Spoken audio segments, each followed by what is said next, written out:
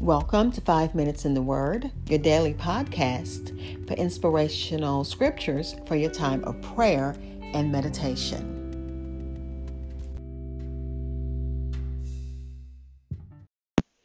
We're looking at Proverbs chapter 3, verses 1 through 10 in the New King James Version. It reads, "My son, do not forget my law, but let your heart keep my commands.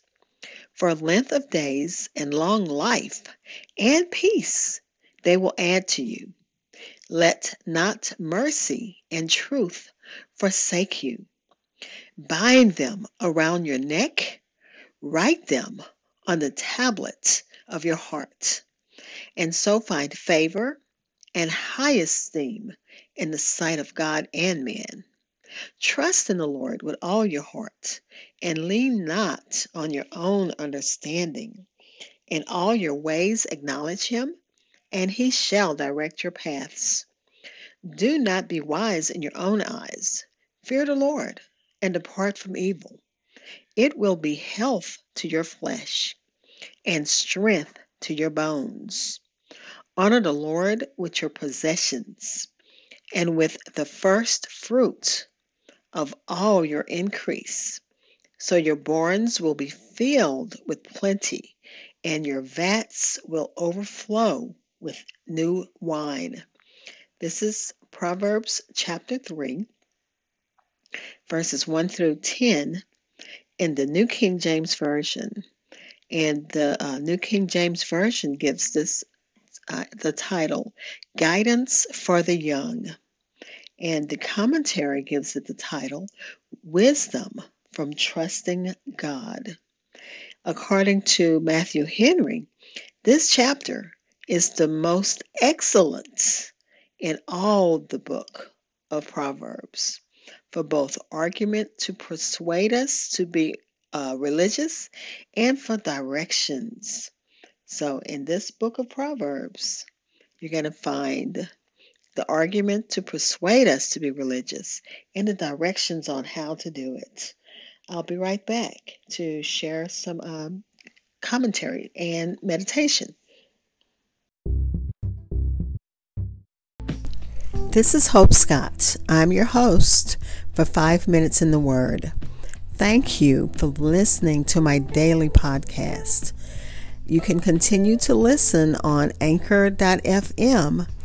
But if you subscribe to my podcast on Spotify, Apple Podcast, TuneIn Radio, iHeartRadio, or any other major listening platform, you'll always know when a new episode is available. Thank you.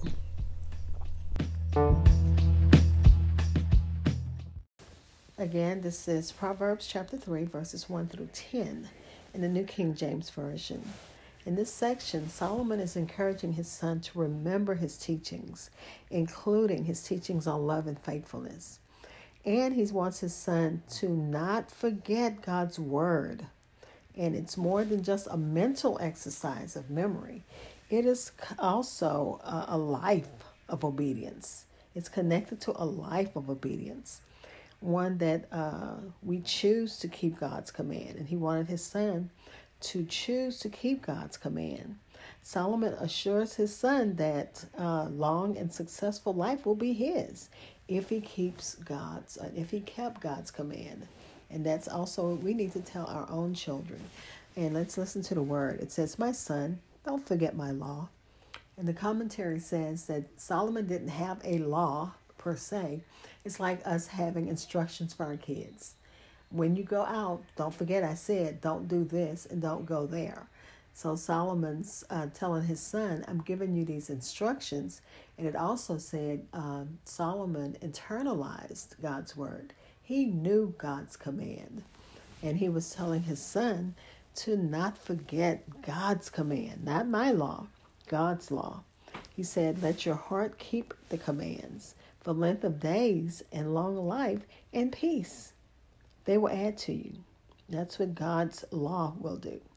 And he said, let not mercy and truth forsake you. Bind them around your neck. Write them on the tablet of your heart.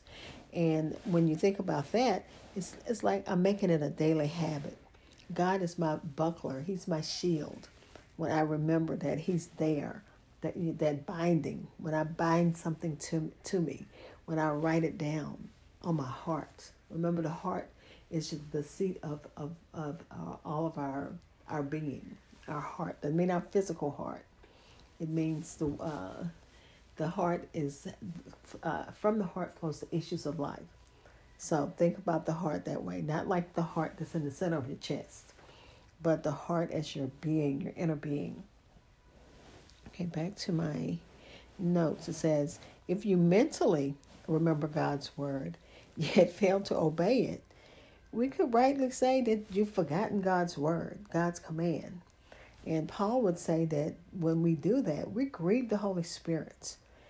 When we choose to do our own thing, when we know what's right and what's wrong, that grieves the Holy Spirit. That just makes the Holy Spirit sad because He's leading us one way and we're doing our own thing. And Solomon is saying, if you want long life, you need to remember God's commands. And then it says, back to binding and writing, I kind of I got it out of order.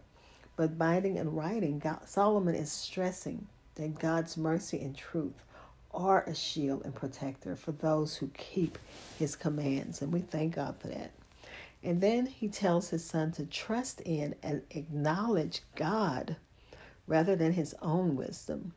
That we need to trust God with all of our hearts, believing that He is able, and not only is He able, He's wise, and He will do what is best for us. Again, this is a very familiar passage. It says, trust in the Lord with all your heart, and lean not on your own understanding.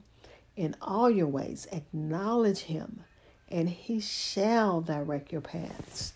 He's wise enough to protect us and guide us, but we have to allow Him to. And then finally, it says, this is a practical way to show that we trust God with all our heart. When we truly trust Him, we will honor Him with generosity by giving generously. Then, so that we can show that we realize that He is the provider and His resources never run out. Let's pray. Father, we thank You for Your word. We thank You that we can bind and write Your word on our hearts, that we can trust You, because it says that when we trust You, that You will direct our paths. And we thank You for Your Holy Spirit. Help us to not grieve Your precious Holy Spirit. Thank You for Your darling Son who died for our sins. Amen. Thank you for spending time in God's Word with me. Be blessed.